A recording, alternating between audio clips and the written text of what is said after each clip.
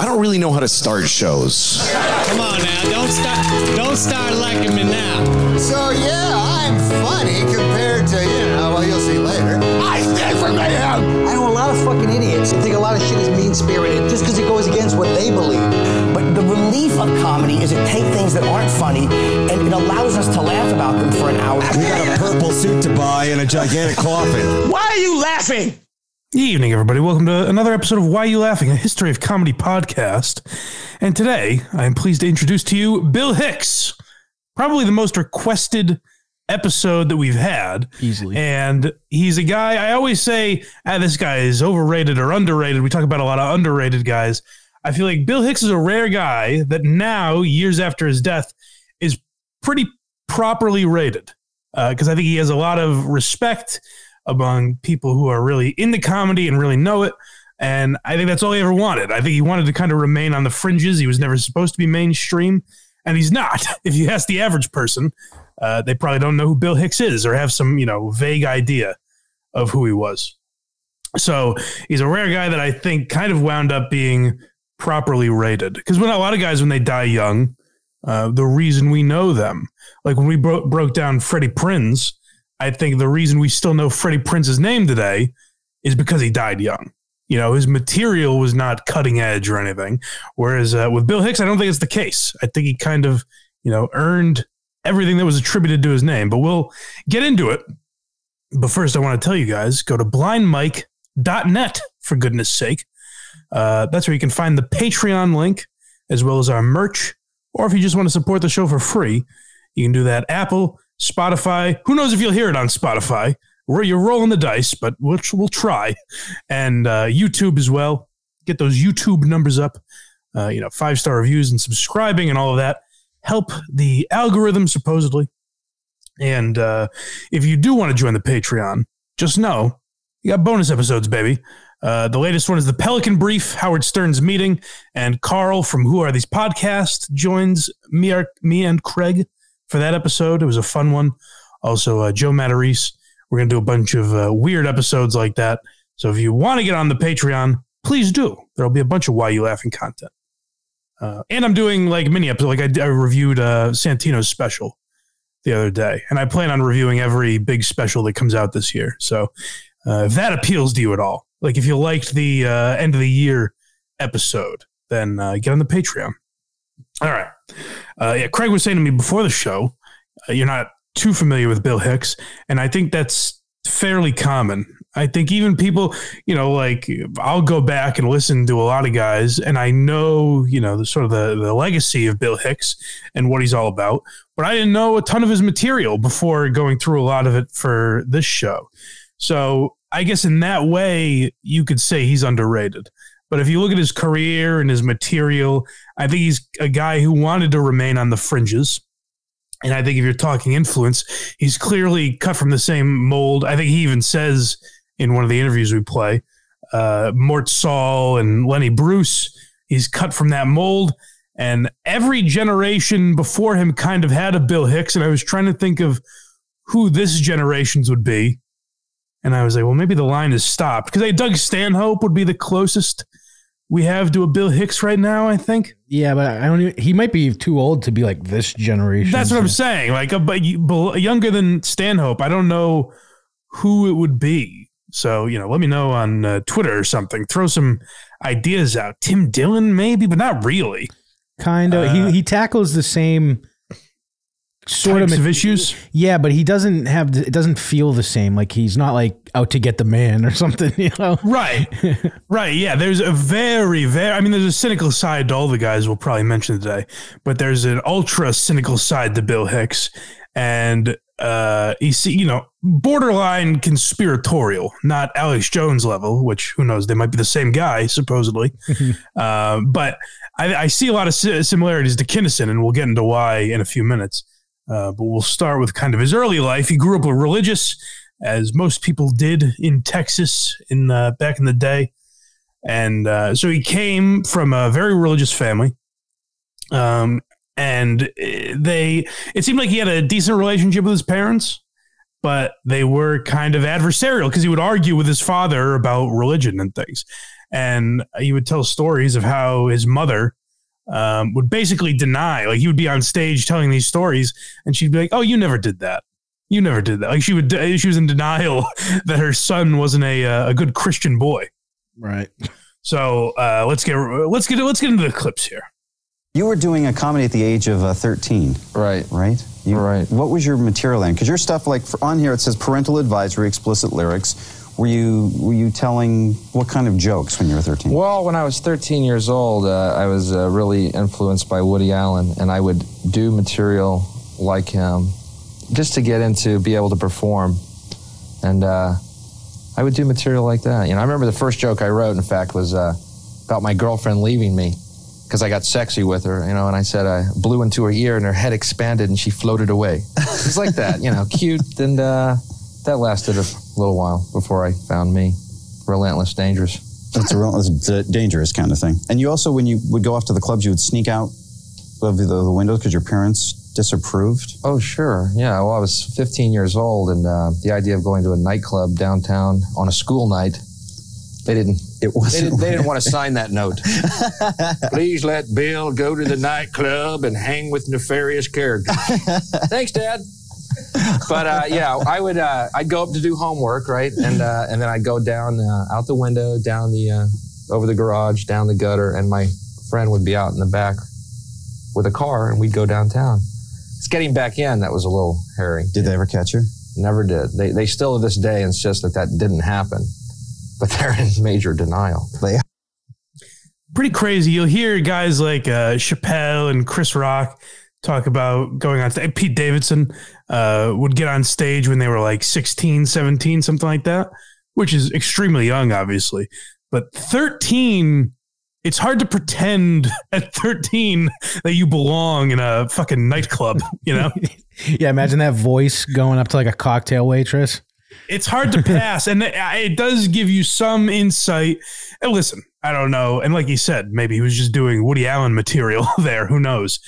But it gives you a little insight into the kind of introspective, deep guy that Bill Hicks was.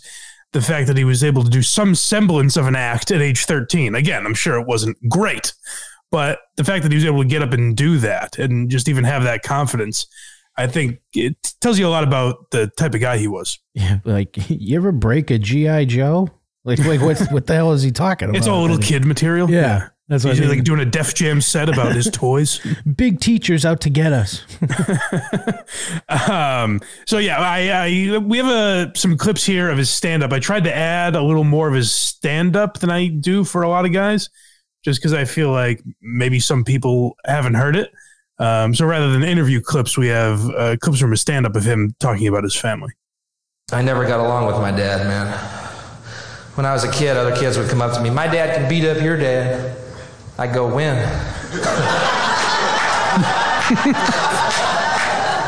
He cuts the lawn on Saturdays. Nail him out there. When he's got those Bermuda shorts, red tennis shoes, and sock garters on.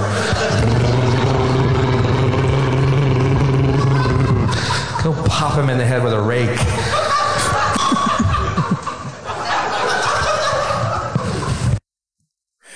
His inflection there and just like that, pop him in the head with a rake. It seems like such an odd thing to throw in there. Yeah. And that's where you see like Nick DiPaolo cites him as a big influence. Yeah. Which, you know, politically you wouldn't think that necessarily.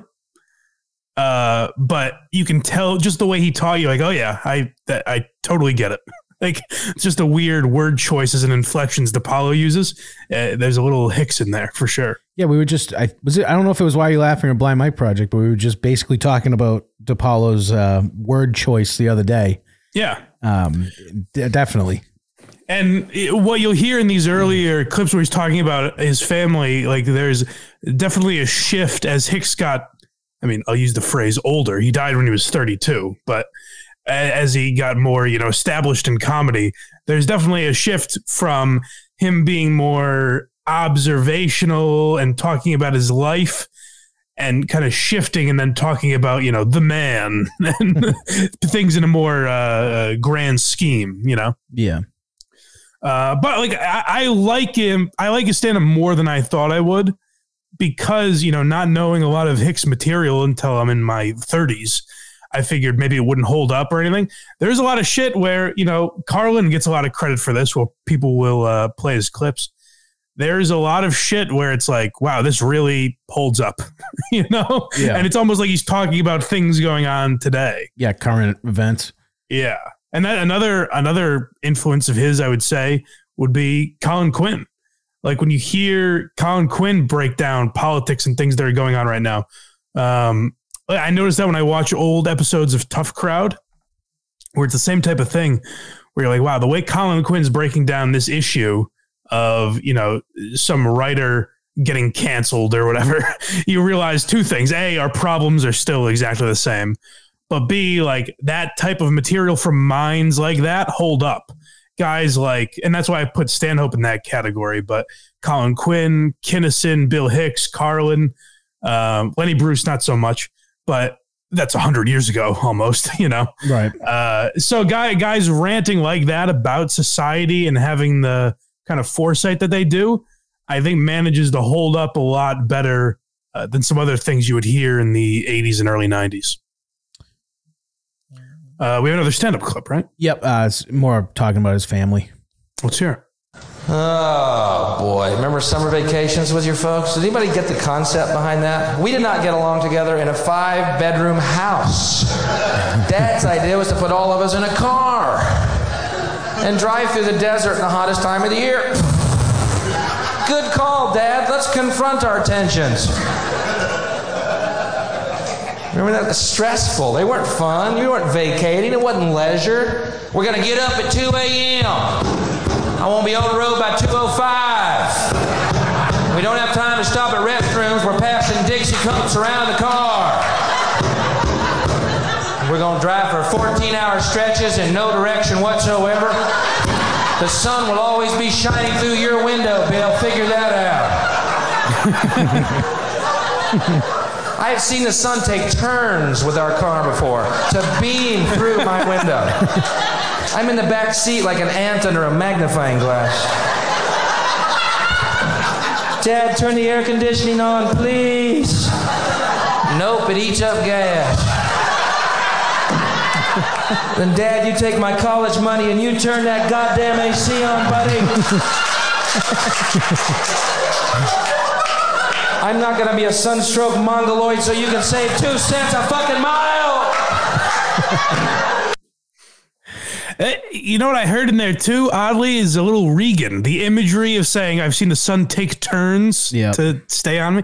Like that's Reagan type imagery. And I just keep naming guys that I think either Hicks influenced or got influence from, because I think the vast difference in comedians that I'm naming show you the level of impact that he had. Like, you don't necessarily think of Hicks. Hedberg's a name that gets mentioned as a lot of people copied him. Even Reagan also. A lot of people kind of copied him or at least had his voice. You don't necessarily think of Bill Hicks in that way, but he definitely did, clearly. Like, when you're listening to his act, it's very clear. Now, some word for word, you can see influence, which we'll get into later, but... I think the influence is clear. And even like Gaffigan, you hear a little Gaffigan in there. Mm-hmm. Why is Dad always in a bad mood? Like just talking about his family and shit. So you wouldn't think guys like Reagan and Gaffigan could fall under the umbrella of Hicks babies, but they kind of do in a way. It was so funny though. I took my kids to Disney World a couple years ago, and that was the only thing I was thinking about the whole time was Gaffigan's bit about why is Dad always in a bad mood there, because it is fucking miserable. Well, it's good. And next episode, we'll get more into Craig's family life. But what's the next clip? This is LSD. Yeah. So if you ever listen to an episode of Rogan, that's another huge influence that Bill Hicks had. And this is an example. I've heard Rogan reference this joke 10 million times. So I figured I might as well throw it in because it is a great joke. I'd like to see a positive LSD story. Would that be newsworthy? Just once? Today, a young man on acid realized that all matter is merely energy condensed to a slower vibration, that we are all one consciousness experiencing itself subjectively. There's no such thing as death. Life is only a dream, and you're the imagination of yourselves. Here's Tom with the weather.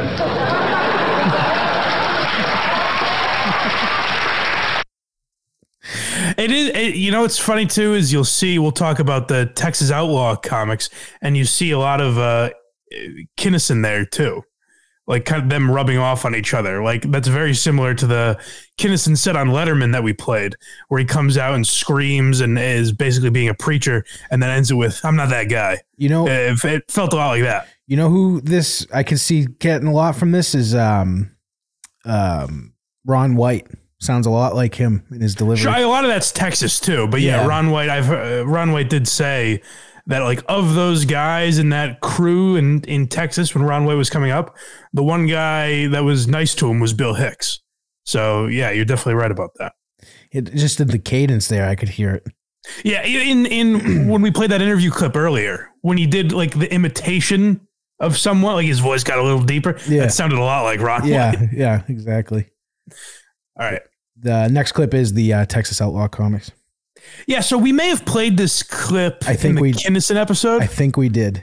I feel like it's worth revisiting, though. Yeah, definitely. Because I just think this is it sets up a lot of what these two guys did. And it's interesting to hear him talk about the Texas Outlaw comics, because it sounds a lot like the old Comedy Cellar days, to where even like, he'll talk about them and he'll throw in like one guy, reference him as a hack, like one of his buddies, so it seemed like a ball busty type of place, 10 years before the Comedy Cellar got popular.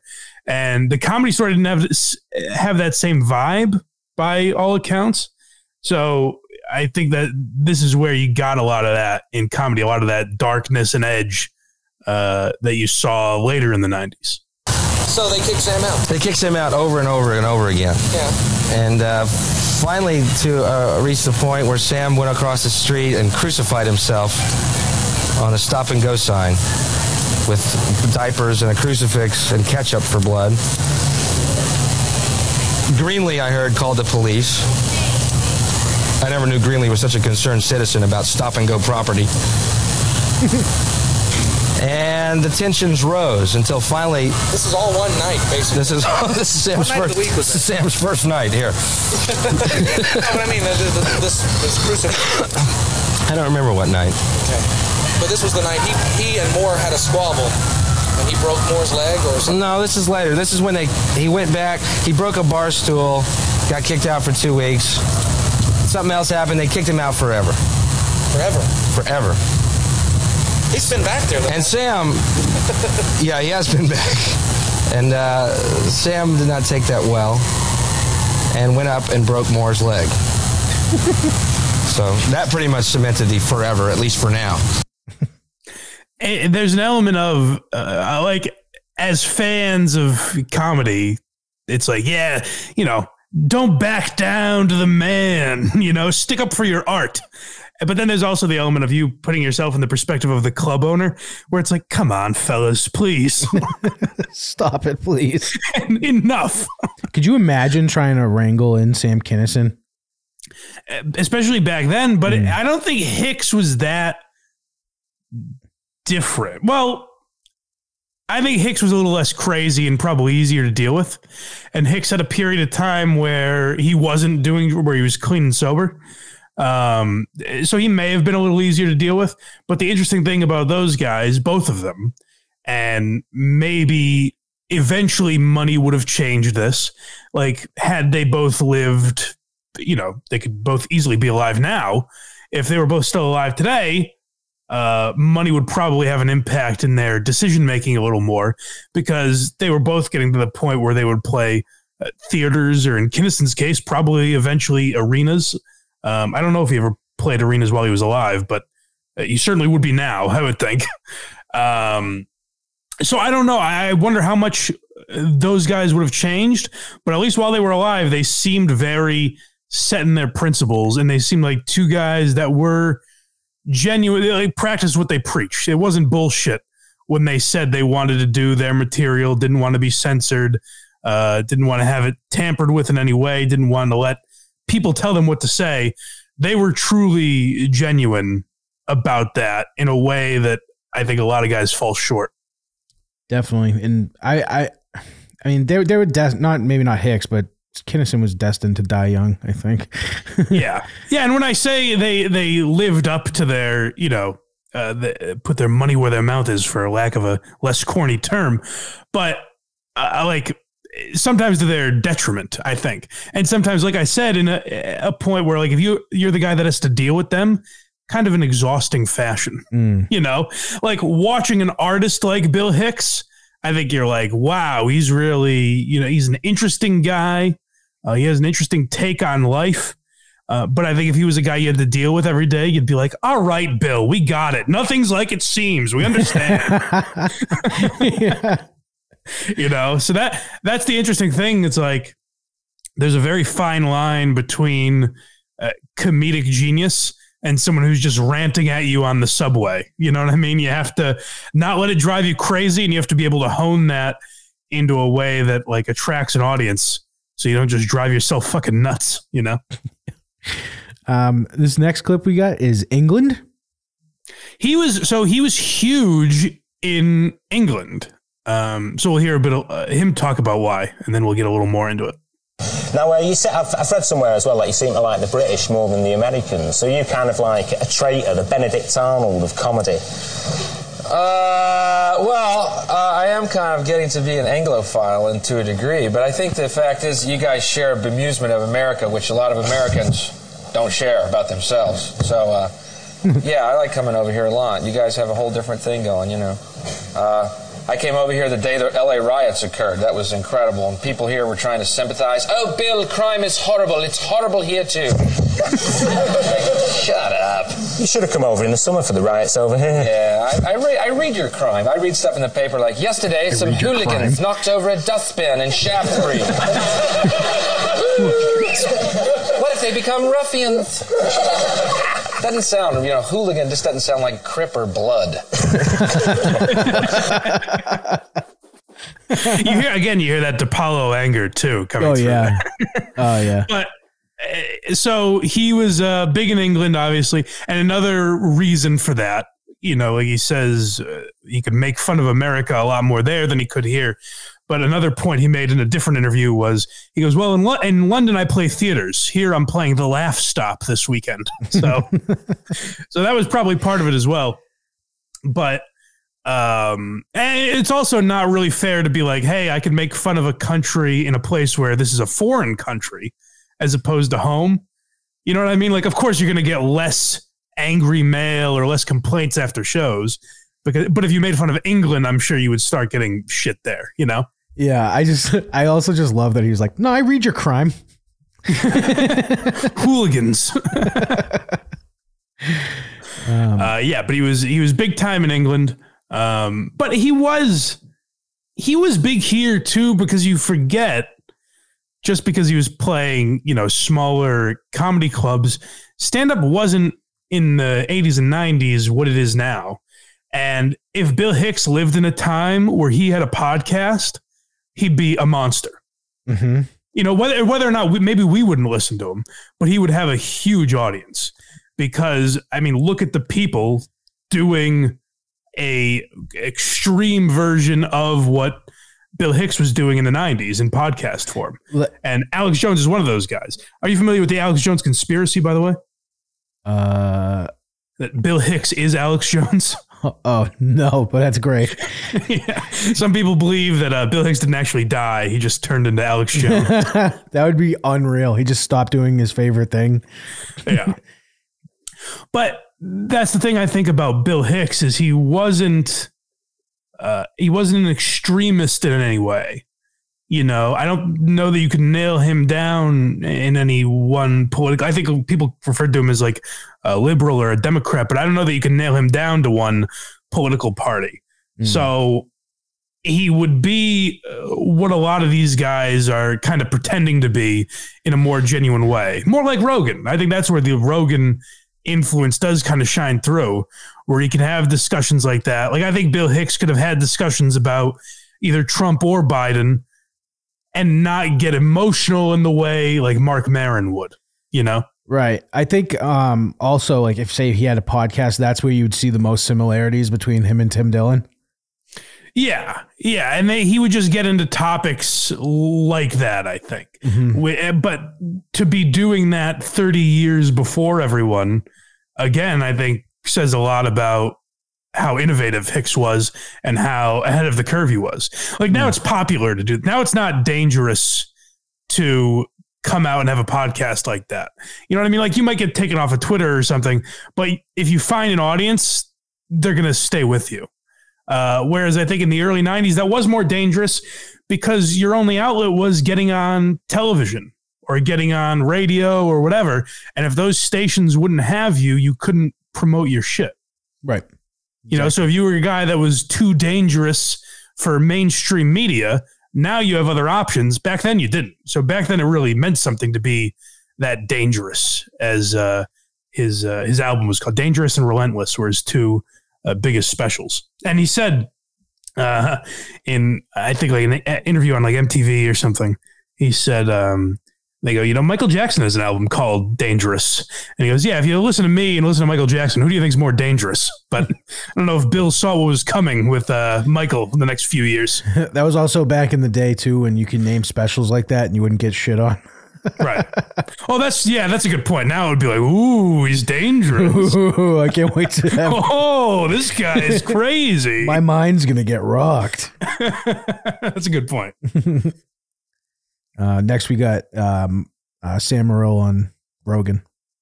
Yeah, so I wanted to throw this in just because it's mostly Morril talking rather than Rogan. I just find it interesting. And this gives a little better perspective than I'm able to articulate it into the kind of influence he had on today's generation. I mean, Bill Hicks he's like the Biggie Smalls of comedy because the amount of work he did, it's gold, and he died so fucking young. He had like 5 albums, dude. I think he died at like 34 or something like Something like that. Pancreatic cancer. Yeah. And you re-listen to those albums, dude. Those albums, whenever comics call Bill Hicks overrated, I'm like, you're a fucking idiot. Bill Hicks is great. And you know what's great about Bill Hicks? So many comics now with his ideology would only perform in like SF and Portland and Burlington, Vermont. That dude's he's taken that act to Alabama. That's fucking cool. Yeah. That's why he's bombing. So he did the road constantly. Oh, dude, the Flying Saucer tour. Yeah. When you're like, those albums, I'm dying laughing to. You're listening to one of the greatest comics of all time bombing, and he released this for us. He's fucking bombing. He's calling the crowd dumb. Yeah. And it's not like just some comic it's a great comic calling crowds dumb. There's something beautiful about that. He's so fucking angry on stage, but it was like beautiful anger. It was earned anger. I just thought that was a very good description of him. And I think it's a great point that, like, hey, you know, Patton Oswalt and Mark Maron, and I'm sure there are better examples out there, but those are just the two that come to mind as being, you know, preachers of the left of that ideology. That's great that you get that message out there, but they'll do it to their crowd. They'll do it in alt rooms. I mean, they're also big enough names that they're selling tickets to their people, but they're not doing it in places where they're going to get a lot of pushback. And Bill Hicks was. And I think that kind of goes to the point, like I was saying before, like it was more dangerous to do the type of material he was doing in 1991 versus present day. And I think the reason you hear overrated, because you will hear people say, like, I think Bill Hicks is overrated. And that's hard to say, because he's not like a household name. He's not some name that Bill Hicks is on every top 10 list. Now, he wasn't a lot of lists, like Rolling Stone had him ranked very high, and a lot of the British papers that would do, all-time comic rankings would have Bill Hicks pretty high. So he was in that discussion. But if you talk to the average person, they're not like, oh, Bill Hicks is the greatest comic ever. But yet you will still hear people call him overrated.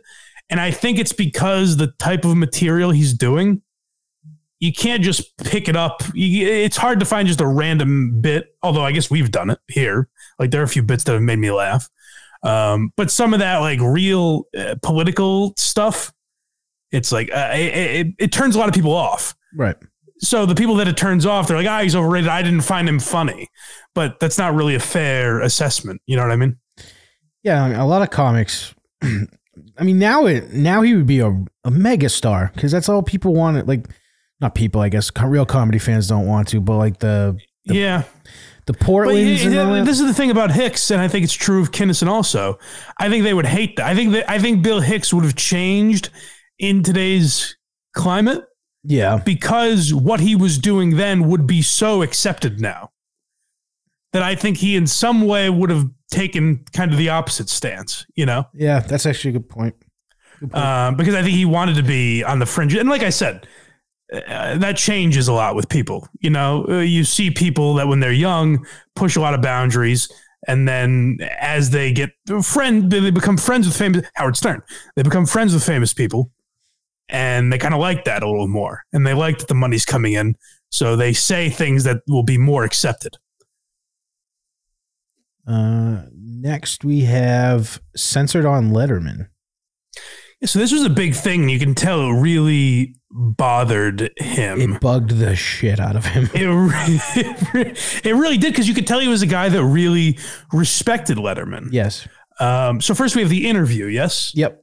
This is him talking about it? Yep. Yeah, so he sets up what happened pretty well.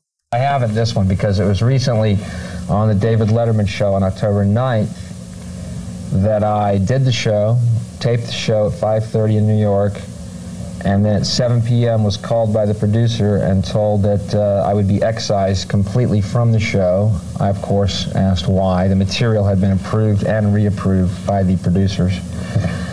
And they said that CBS had deemed the material, these are quotation marks, unsuitable for the viewing public and for the Letterman audience. And I made the point that when I'm not on the show, I'm a member of the Letterman audience. So ultimately what you're saying is my material is not suitable for me. What a predicament. So anyway, I was censored from the show, and I kind of think there's a little pride in that. I mean, a lot of people have been bleeped and burped, and but actually what happened was I did some material about the pro-life people. And the joke I did was very simple. All I said was, if you're so pro-life, do me a favor, don't lock arms and block medical clinics. Lock arms and block cemeteries. Let's see how committed you are to this premise. It could even be construed as pro-life if you wanted to make that argument. Yeah. Anyway, they counted that as one of the quote-unquote hot points that I touched on. Here's the punchline. Monday night during the Letterman show, a commercial airs for pro-life. And that's the shit that you could tell really bugged Hicks, is being commercial. And we'll play some more stuff where you can tell he really he hated it to a point where even I, a guy who likes that type of shit, even I'll go like, all right, Bill, take it easy.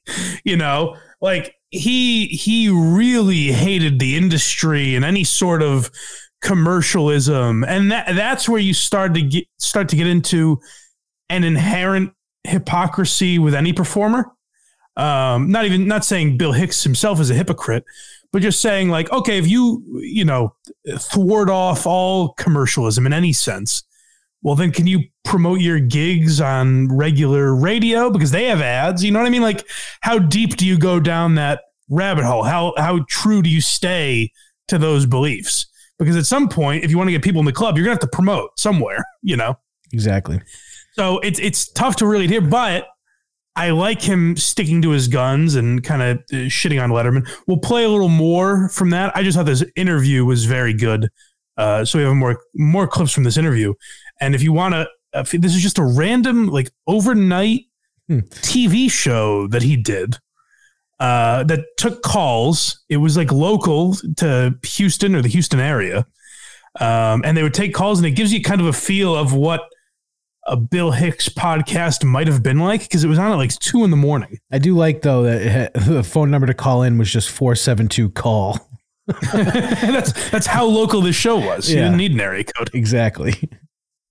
That almost makes me feel like I grabbed a clip from a fake show. 472-CALL. Yeah, yes. It's like calling a restaurant. It's like, oh yeah, 555-7-EAT. So what was what else was he talking about here? This one we got not much has changed is what it's labeled. So this is interesting. It's interesting to hear him go on this rant here because you're like, wow, that's. I mean, you want to talk about holding up. This I could have pulled a clip from 9 Million Podcasts where someone's saying this today. You know, there's a lot, you know, for instance, let me just give you an example. See, what they do is they kowtow to a minority that's very vocal. Reasonable people don't write letters. Reasonable people have lives. Reasonable people know it's just a joke. Reasonable people know it's just TV. They know they can change the channel or they'll wait and something else will come on. Sure. See, reasonable people don't get it active. It's these minorities, these fundamentalists who are totally organized, and they are a minority, and who are the ones trying to set this agenda for America. And I mean, and believe me, I'm aware that I'm guilty of it. But how many podcasts now do you hear? They're caving into the minority, the loud people on Twitter. And it's funny to hear, like, we'll say cancel culture is kind of a new thing. Like, I point to, you know, the early 2010s a lot, that kind of area. You could even say somewhere in the early 2000s. But then you'll go back and, like I said, you'll watch old episodes of Tough Crowd. You'll hear Bill Hicks complain here. There's other clips, you know, from the 80s and 90s that we've played in the past where it's like, oh, people have always been bitching. The problem is now you have such a direct line to people that you can bitch at. Right. You know what I mean? Whereas back in the day, if you wrote a letter, it would probably never get to them. They'd never hear about it. Yeah, the reference I hear Cumia use all the time is if you wrote Clark Gable back in the day, the channels you would have to go through to get that letter to him, and then you were never even sure if he got it. Right. You know? So, but now it's like just throw a tweet at someone and they see it. No, but even back then, like say you're Hicks and I'm your manager, I'm going to get one of those letters and then just throw it in the trash. Throw it away. He'll never see it. Right. Yeah. And if you're CBS, that probably happened a lot too, where the head of CBS wasn't getting those letters necessarily at the time. Now they see it because it's just on Twitter, and maybe it happens to be trending that day. #cancel whoever. And, you know, that company's like, hey, we might as well not do business with them. Like I've heard comedians talk a lot about, this is different than cancel culture or anything, but like when any comedian, I'm trying to think of the most recent one, but let's say when Bob Saget died, comedians, and maybe they never even had a relationship with Bob Saget, but they'll get tweets like, why haven't you reacted to Bob Saget yet? What's your stance on Bob Saget? And they're like, I didn't even know the guy. What am I supposed to put out? Like RIP or something? So, well, Nikki Glaser kind of messed it up for everyone. And that was my fault. I messaged Nikki Glaser and I was like, why haven't you reacted to this? And then she put out a beautiful song. Yeah. But you know, the way corporations react to that is much more sensitive. They worry about everything. I mean, Family Guy has the joke, the FCC episode they did. I forget exactly what it is, but it's basically, we got 10 letters about this, and every letter is 1,000 people. So 10,000 people are furious about this. And it's like, that's how corporations look at that a lot. Is like, oh, well, if a few people are angry, God knows how many didn't reach out to us. They're going to stop buying our product.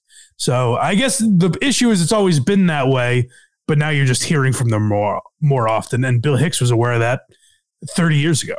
Yep. And here he is talking about the mainstream media some more. All right. There are venues and there are avenues, but they are not going to be mainstream.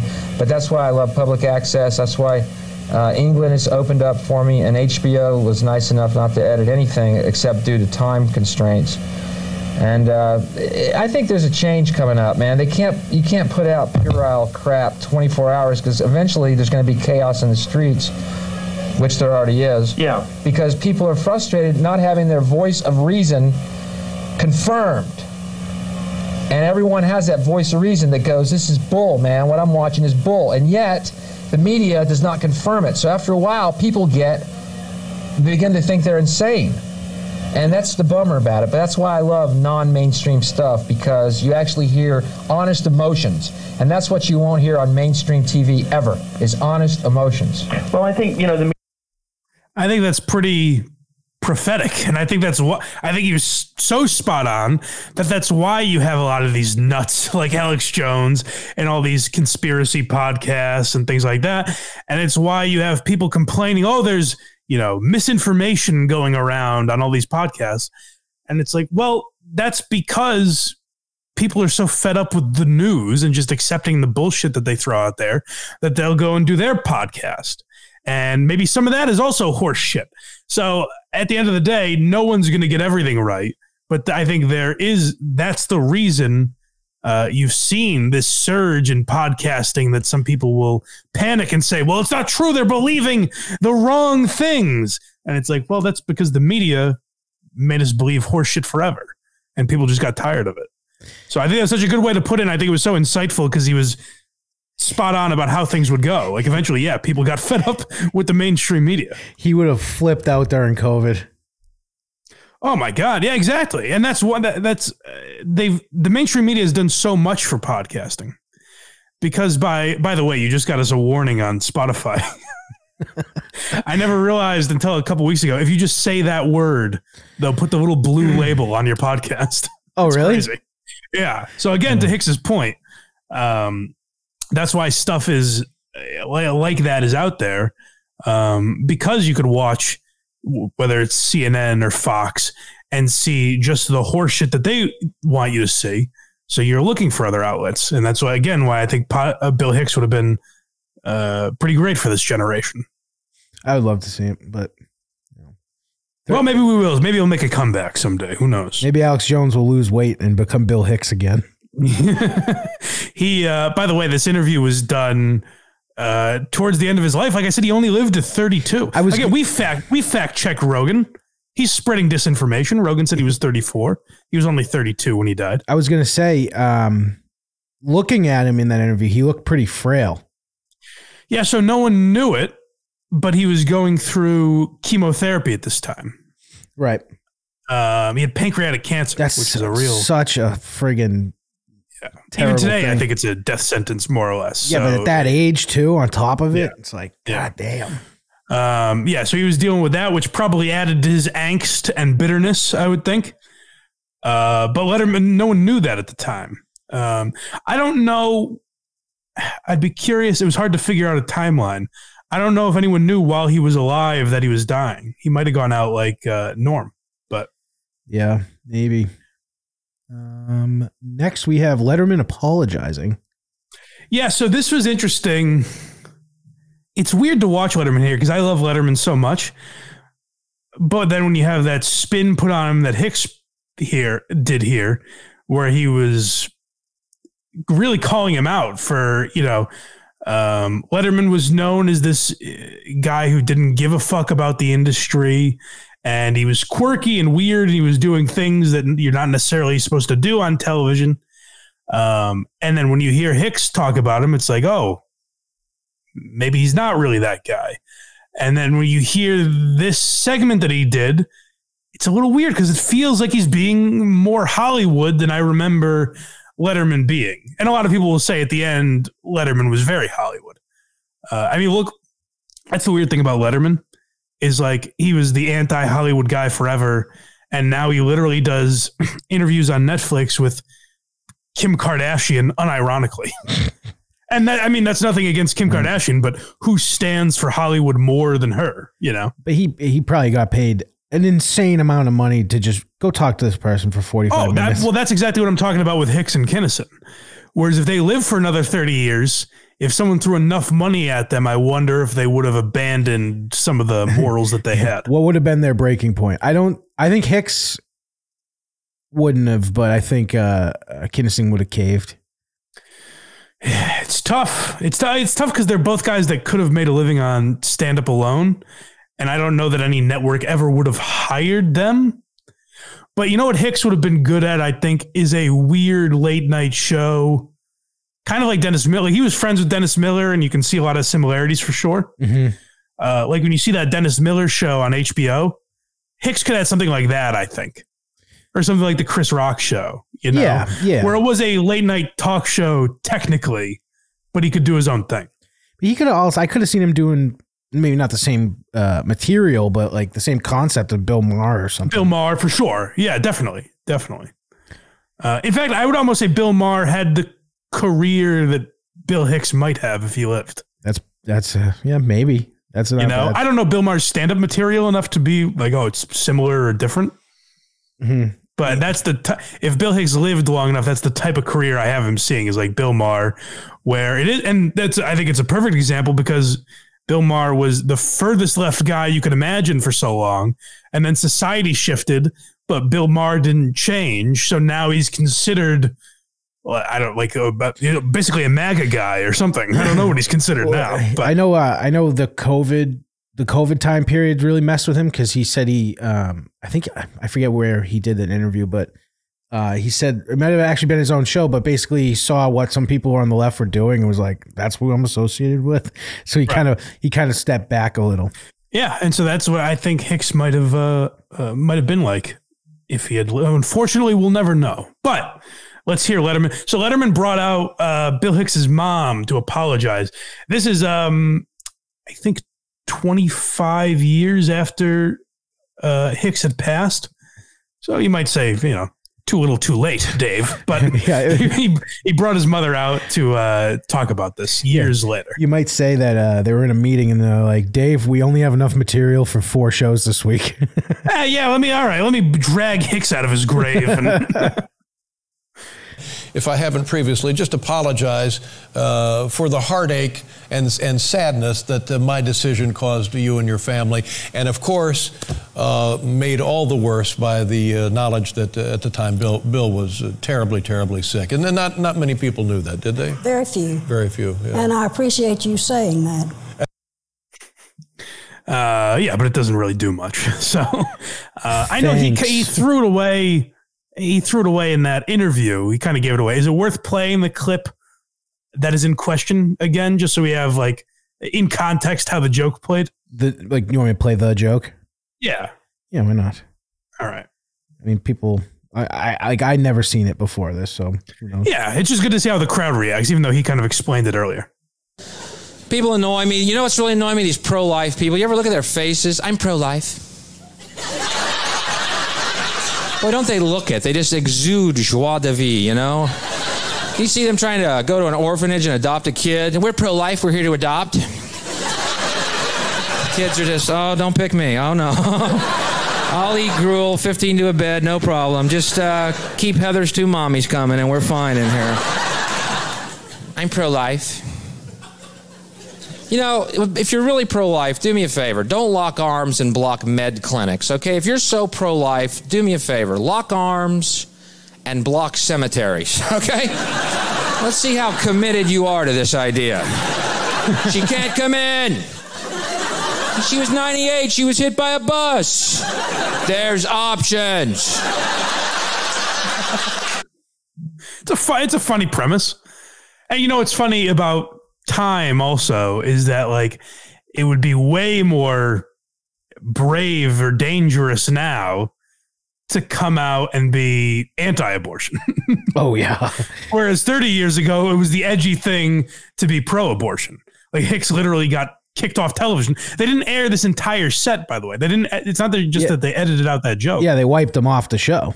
They wiped him completely, and I think at that time it was maybe the only set to get completely scrubbed from Letterman for sure.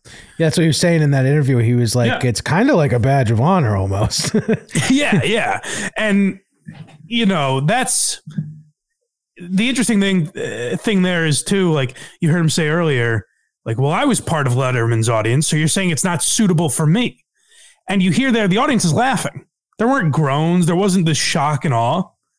And sometimes you'll hear that a lot, you know what I mean? Which sometimes that's good. You want to hear, you know, people react unfavorably to your material sometimes. Right. But in this case, like they seem to enjoy it.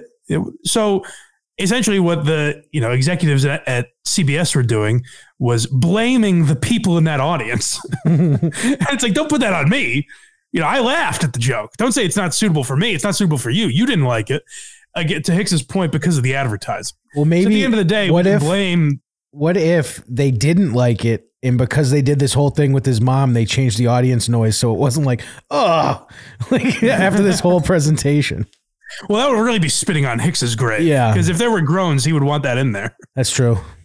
But I lost my train of thought now. Well, who knows? It'll come to me later, I'm sure. And Letterman addresses it one more time after that, right? Yeah, it's recapping. Let's hear it. Just great. He looks tremendous, and I've not seen that videotape or any part of it since that night, and seeing it now, it raises the question: what was the matter with me? What was I thinking? That was just tremendous. He if anything.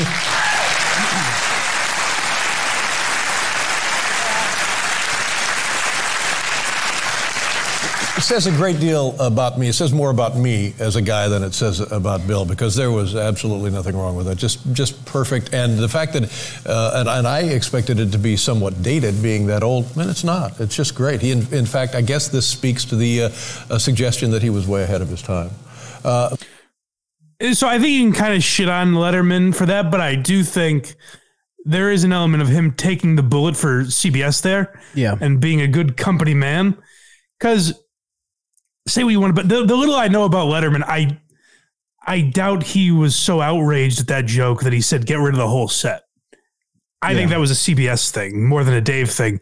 So I think he's kind of taking the bullet there, being the bigger man and apologizing. But there's something to be said for, like, judge how much you respect it on your own. But the reason guys like Letterman and Leno and Carson are able to be in show business for 20, 30 years is because they know how to play the game. And, the reason guys like Bill Hicks was on the fringes of entertainment is because he had no interest in playing the game. And I think the best example of that is our next clip. Yes. The Leno one. So this is, he had a reason to have a gripe with Letterman.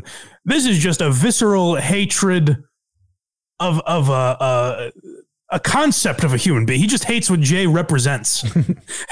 And boy, do you really hear it here. Oh, yeah.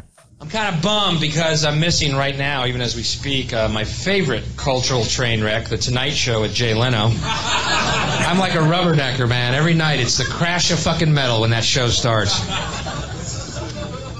Me and my friends have a little office pool wondering exactly which episode and which guest is going to be on the night Jay finally puts a 9mm in his mouth and blows his Dorito shilling head off his fucking body. I think it's going to be Joey Lawrence from the show Blossom.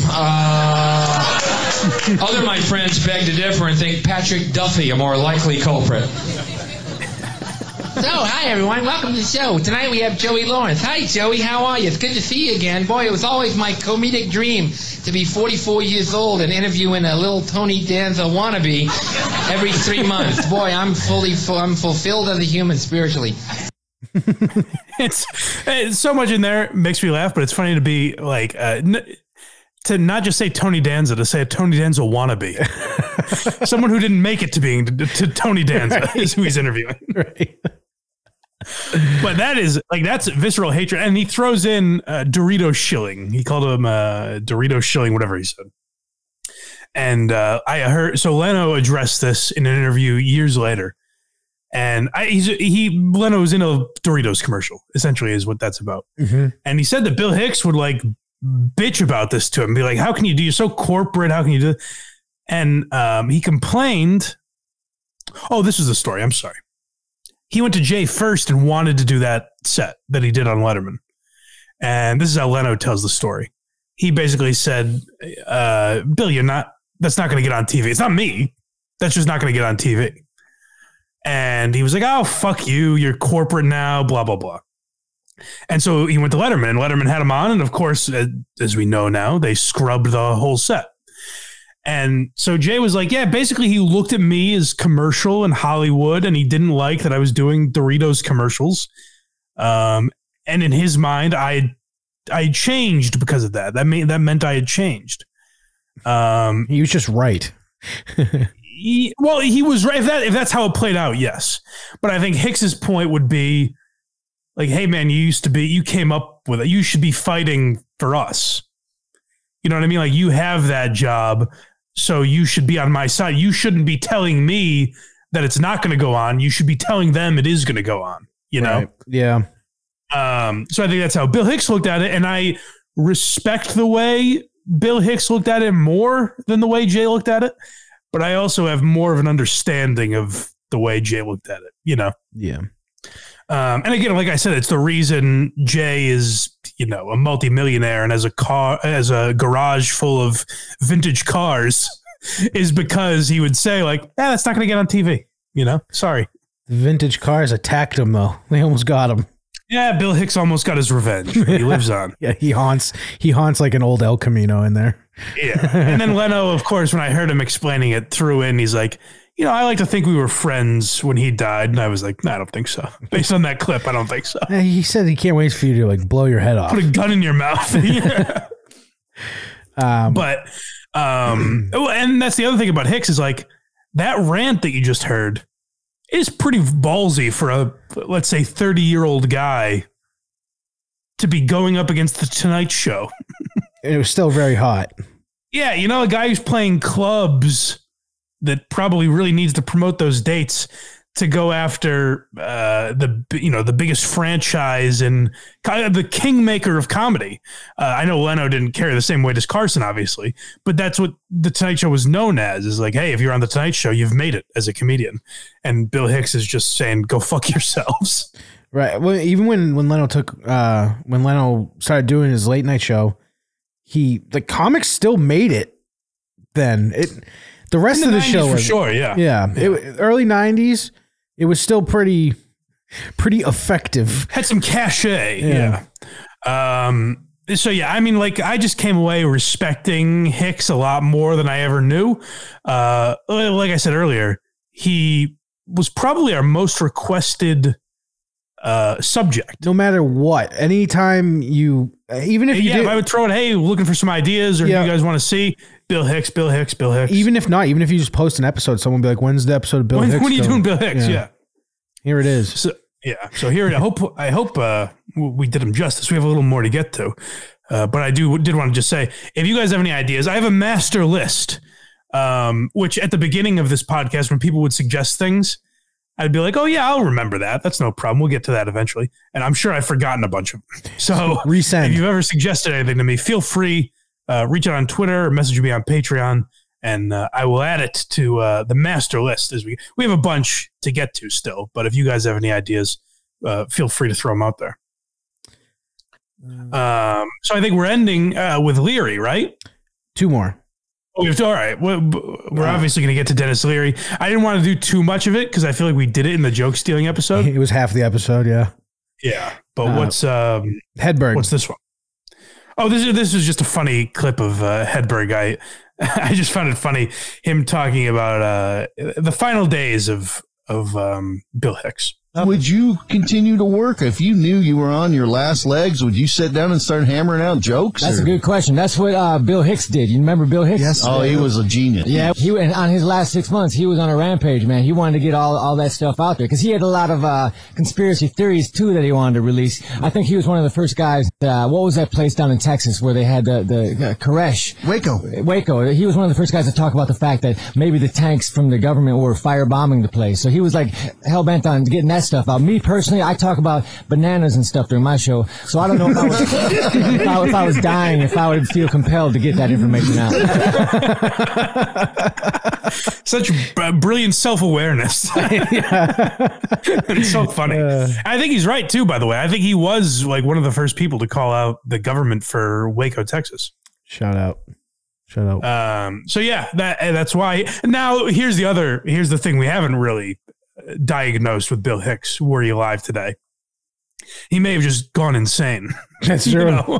I think a lot of these conspiracy guys, when it's your true beliefs and it's not a business for you, I think you just go down a wormhole where it drives you fucking nuts.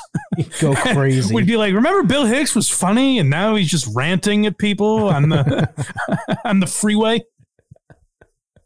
Yeah. Yeah. So who knows? But I just thought that was a funny throwaway by Hedberg. So yeah, we're pretty much done with like the life retrospection on Bill Hicks, because he didn't do a lot. I mean, he had a bunch of material out there, but like that's all he was known for was stand up. He was younger than me when he died. Yeah, unfortunately. But the main thing I think you hear Bill Hicks's name mentioned with now, unfortunately, is joke theft, and no fault of Bill Hicks, but it might be the most egregious example of all time. Mm-hmm. Like I said, go back and listen to the joke stealing episode. We played a lot more there. Great episode. I love that one. So, and in that episode, like me and Craig have very different philosophies on it. And mine is basically, we've talked about it a bunch, but essentially I don't think joke stealing is nearly as rampant as people call it out for. I think a lot of what people call joke stealing is ultimately parallel thinking, or even just forgetting you've heard someone do this material and you having a similar thought. Mm-hmm. But I consider joke stealing, like Mencia would be my best example of a joke thief. Second best. We're about to show the best. So yeah, sorry, second best. Because he would literally sit in the back of the room with a notepad and write down people's jokes and with the intention of repurposing them. I look at joke stealing more as when you have real intent, real malice. The other things I would say are manslaughter. Guys like Mencia and Dennis Leary, it's murder one. And I just played one example. Like I said, there's a bunch out there. I just figured, why do the whole thing again? But this is just a quick example of the Leary-Hicks similarities. I'm looking forward to cancer, man. But I don't want that bone cancer or that stomach cancer. I want that throat cancer. That's the best kind. You know why? Because when you get the throat cancer after the first operation, they give you that voice box thing. Know what I'm talking about? The thing that makes you talk like this. That is my big fear in life, doing smoking jokes in my act, then showing up 5 years from now. Good evening, everybody.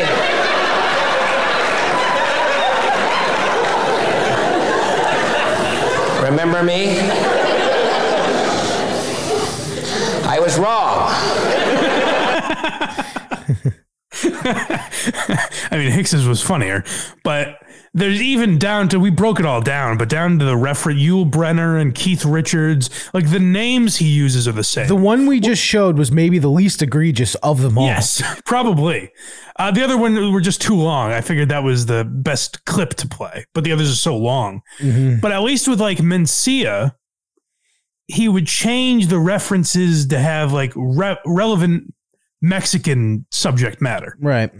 And he would change the names and things like he was smart about his crimes, Mencia was a respectable criminal. You're like, the guy, son of a bitch, almost got away with it. He tried to get away with it. This dude is the Brian Walsh of comic theft. Yeah. And so if you're not familiar with Dennis Leary's No Cure for Cancer, I've heard like a lot of people will cite that as one of their favorite comedy albums, which is weird because very few people cite Dennis Leary as their favorite comedian, but No Cure for Cancer gets mentioned in that, elite category.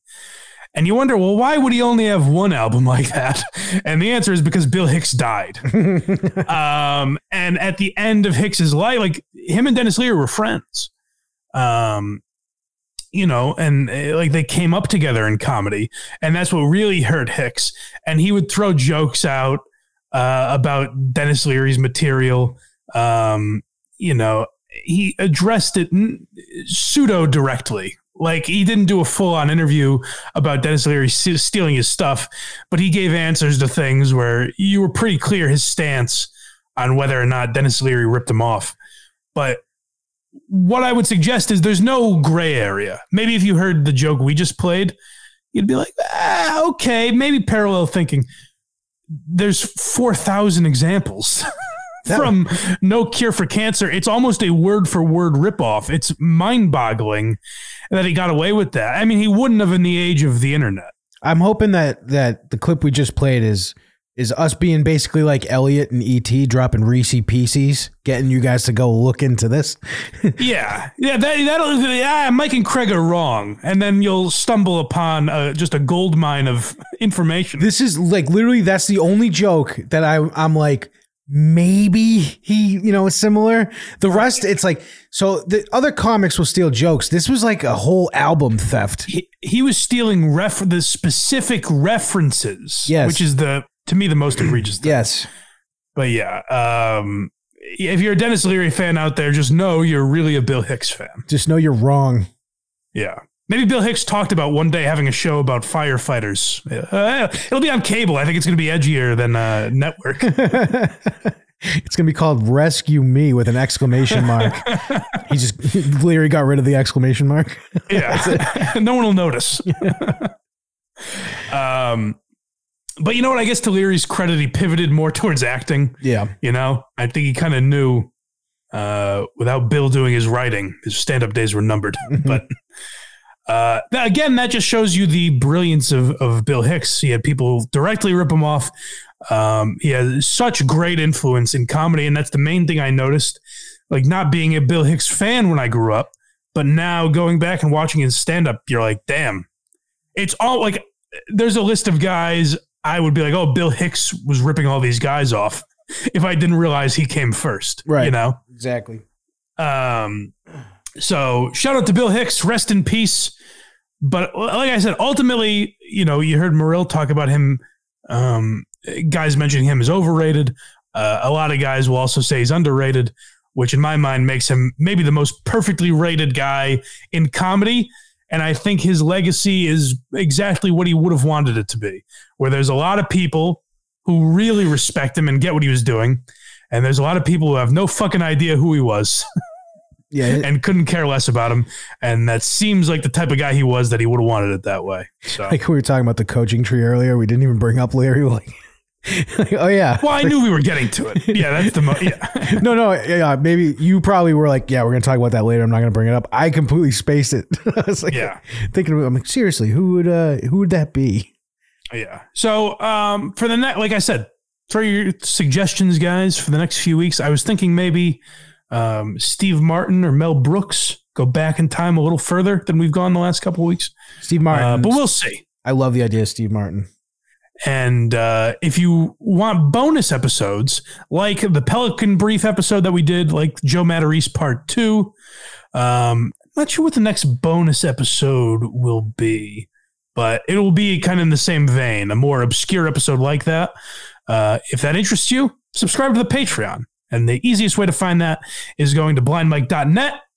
And it's easiest because it's where you can find all the free links as well. If you'd rather just test us out for a while, then check us out on Apple, Spotify, YouTube. And by the way, if you're watching on YouTube and want those videos unedited, that's another reason to hop on the Patreon, as well as getting these episodes a week early.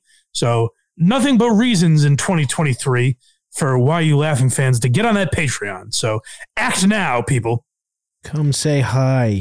Yes. And verygoodshow.org. If you want to check out Craig's stuff, go listen to Very Good Show and all they've got going on over there. Yeah, so much going on. What a salesman. All right, guys. We'll talk to you guys next week on Why Are You Laughing?